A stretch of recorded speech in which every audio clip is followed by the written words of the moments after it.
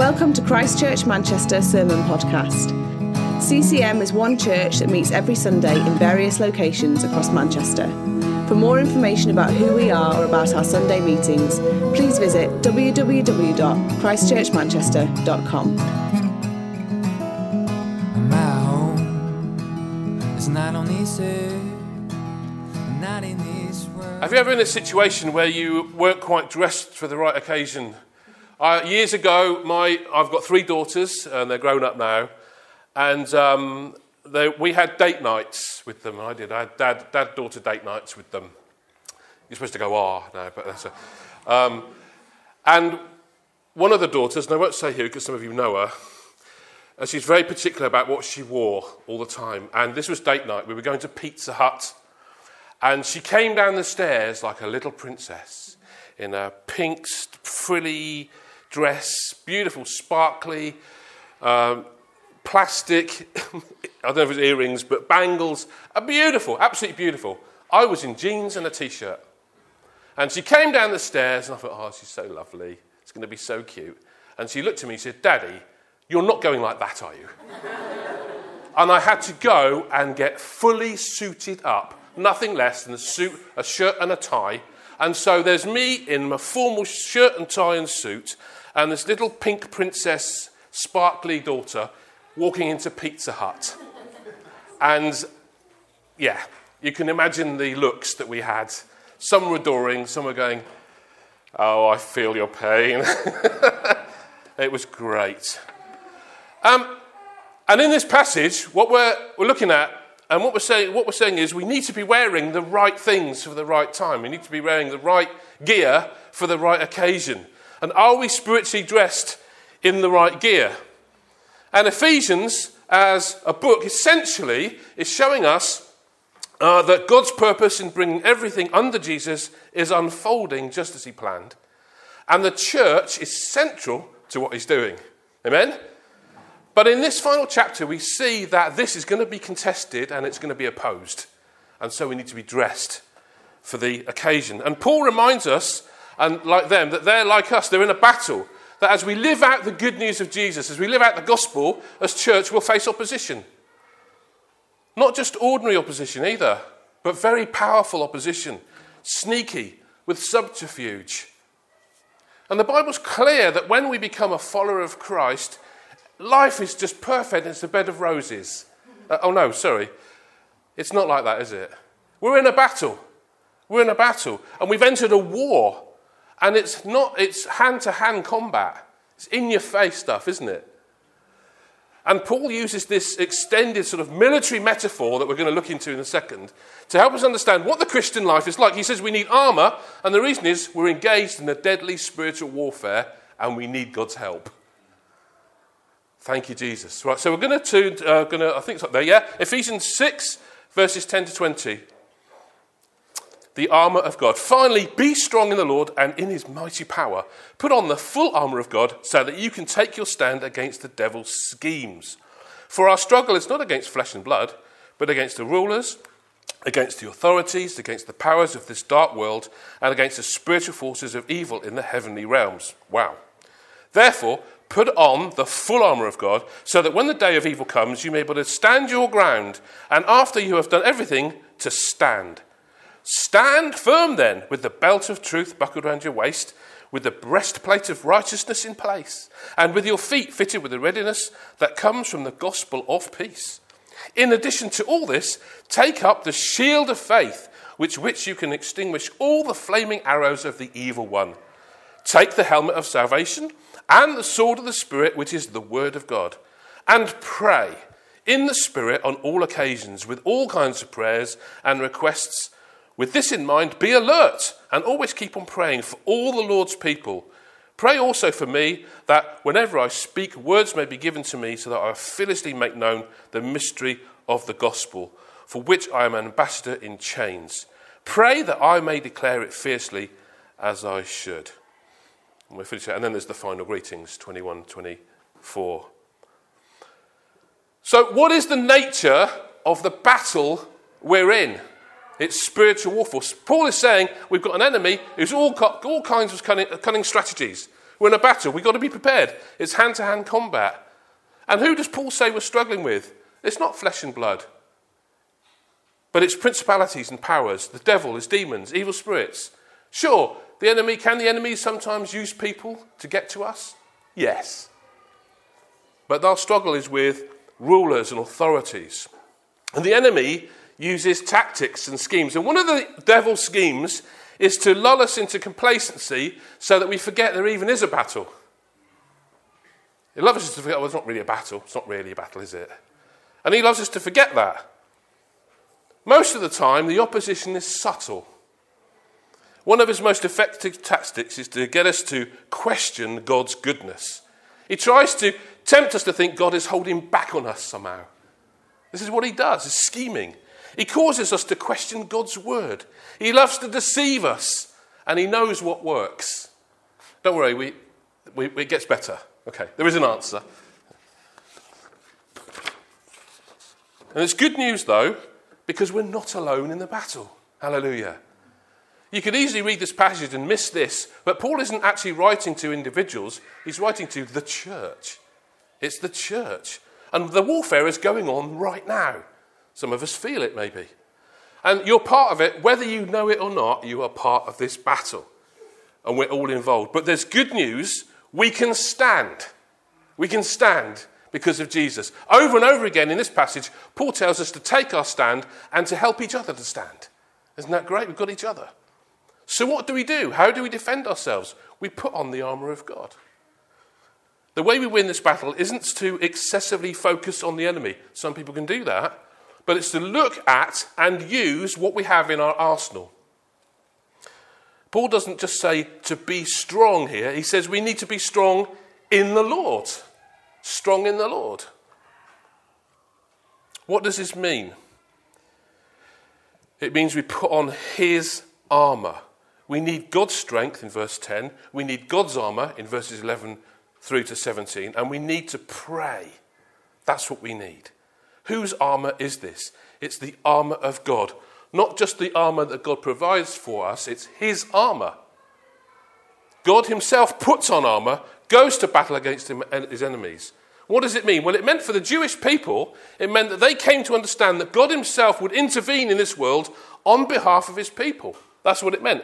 God himself would come, win victory over evil. And of course, that's exactly what happened.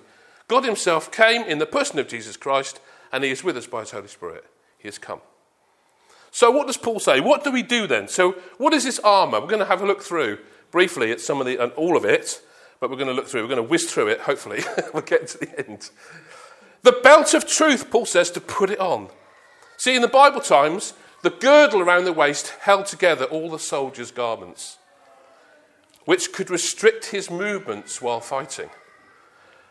And the significance of that is that God does not simply want us to point at the truth. He wants us to know it. He wants us to wear the truth. Because we can see the truth, we can point to the truth, but he's saying here, I want you to know the truth, I want you to wear it, I want you to have it wrapped around you. And it refers to the truths of the Bible as opposed to the lies of the enemy. See, Satan is called the father of lies. He loves to lie to us. And Jesus said in John 8, you will know the truth, and the truth shall make you free. It's not the truth will make you free, it's you will know the truth, and knowing the truth will make you free. And we know the truth when we recognise it. It's like when bank tellers, they can tell a fake note. They don't study the fake notes, they study all the real stuff. So they know this is real, that's not real. We study the Word of God. We know the Word of God. Not only does the belt hold everything in place, but it also serves to carry the sheath that holds the sword of the Spirit. So the Word holds the Spirit, and the Spirit, word as defence and sword as an offence, and we'll look at that later. So that's the belt of truth. The breastplate of righteousness is a layer of metal, or sometimes very tough leather, that cover the soldier from the neck to the thigh, usually come in two pieces, one to cover the front. Many of them will cover the back. Some people say it didn't cover the back, but actually many of them did cover the back. And it was like the ancient version of a bulletproof vest, if you like. Protects our hearts. The enemy wants to target our hearts. He's after our heart. The breastplate of righteousness.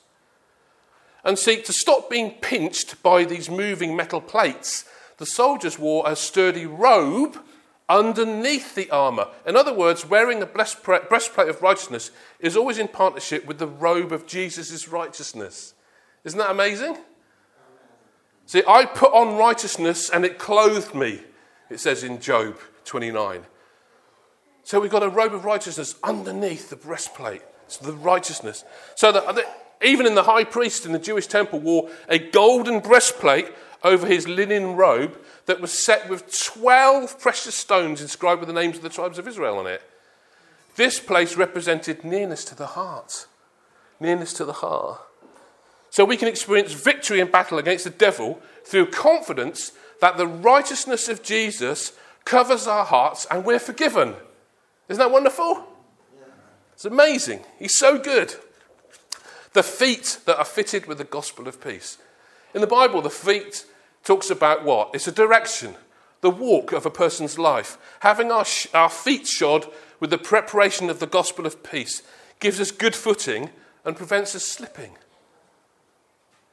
So we live it, as we become involved in spreading the gospel and the good news of Jesus, it strengthens us and it strengthens others against the enemy's attack. You know, having good footing in a fight is essential for victory.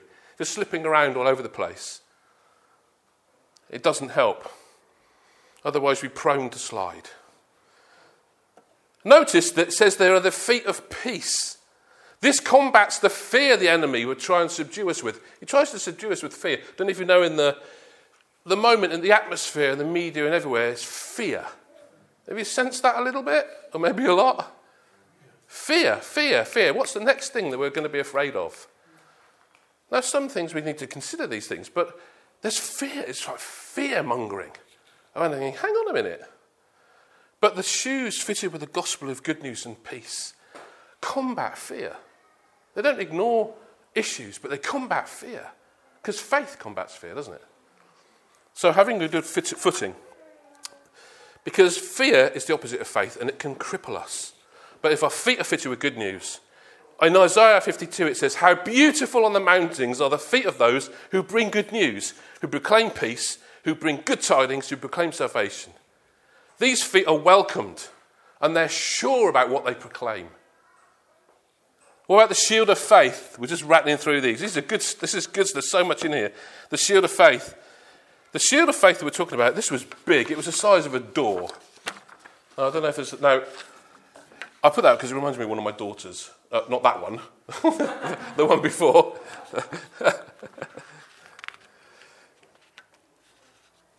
It was as big as a... I mean, look at that. I mean, that's a shield. It's not the one that the girl was having. It's not like that. It's not that one.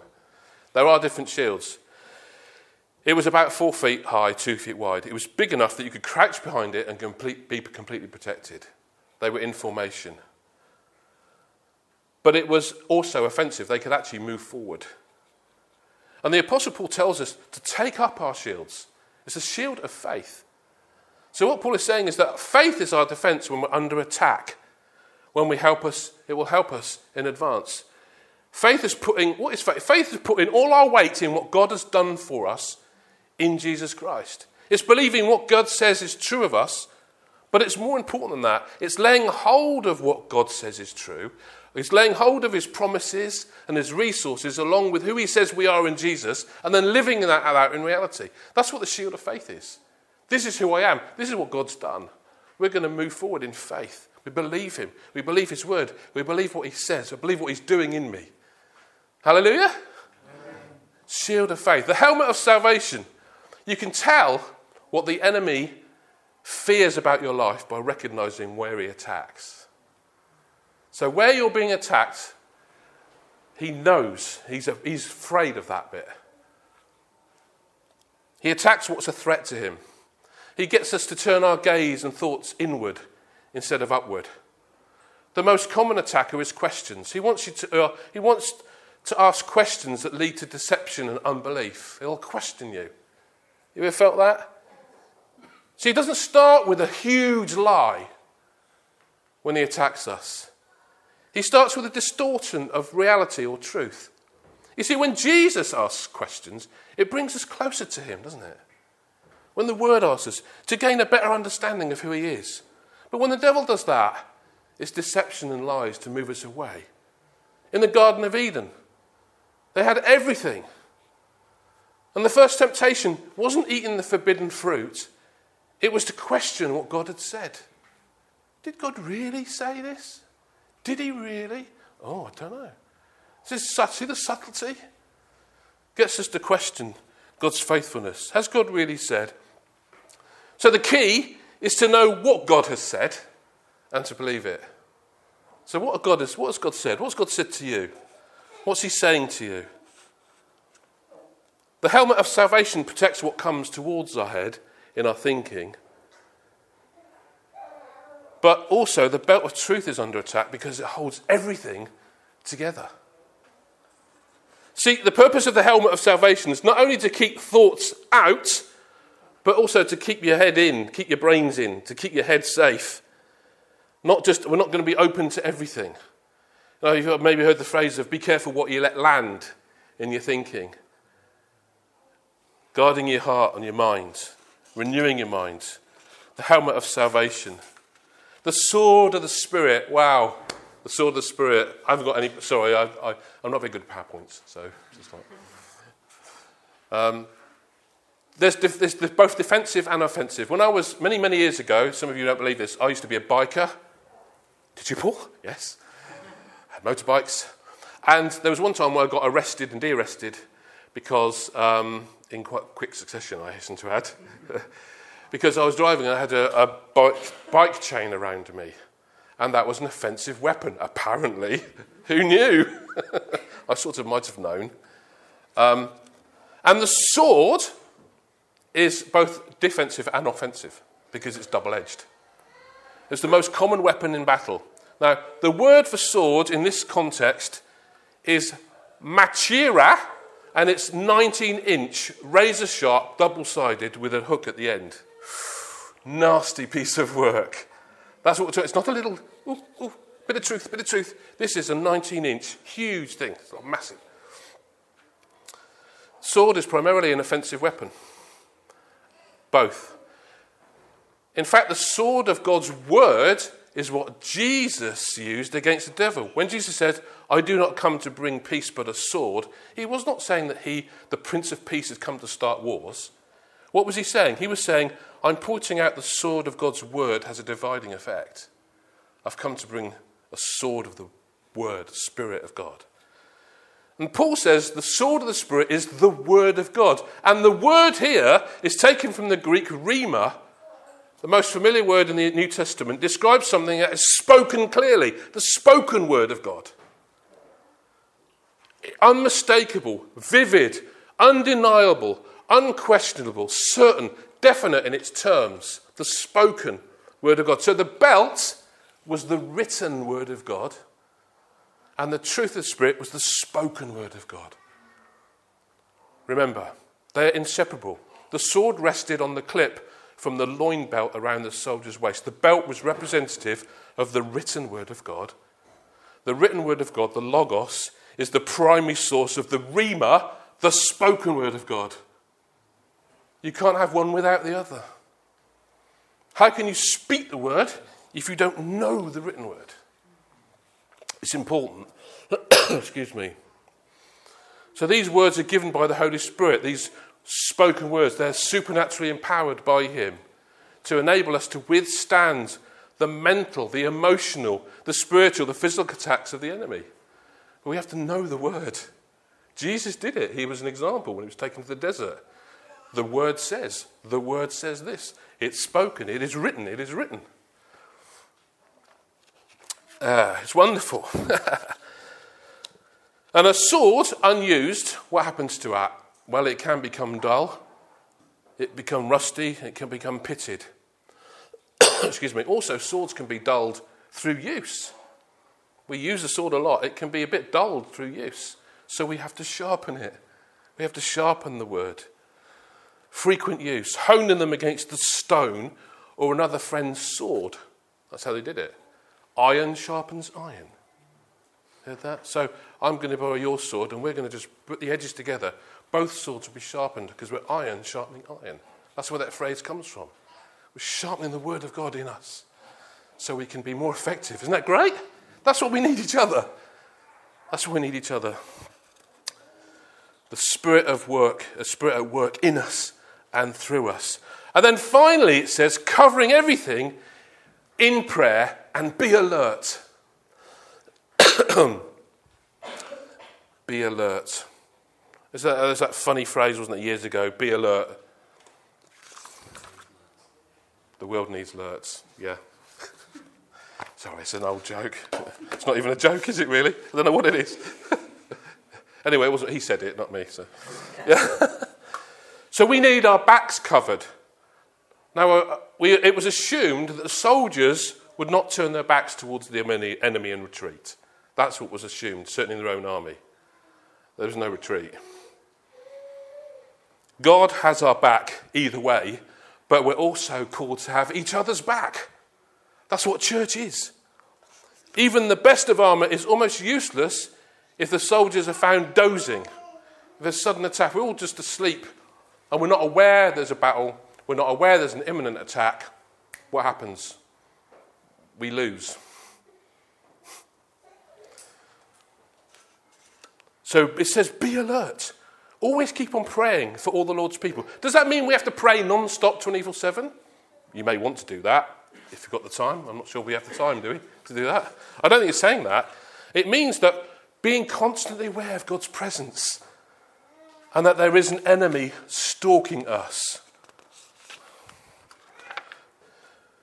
So, how we defend ourselves from Satan's attack by trusting at a practical level what's true about God and what's true about us as a consequence of who he is and what he's done.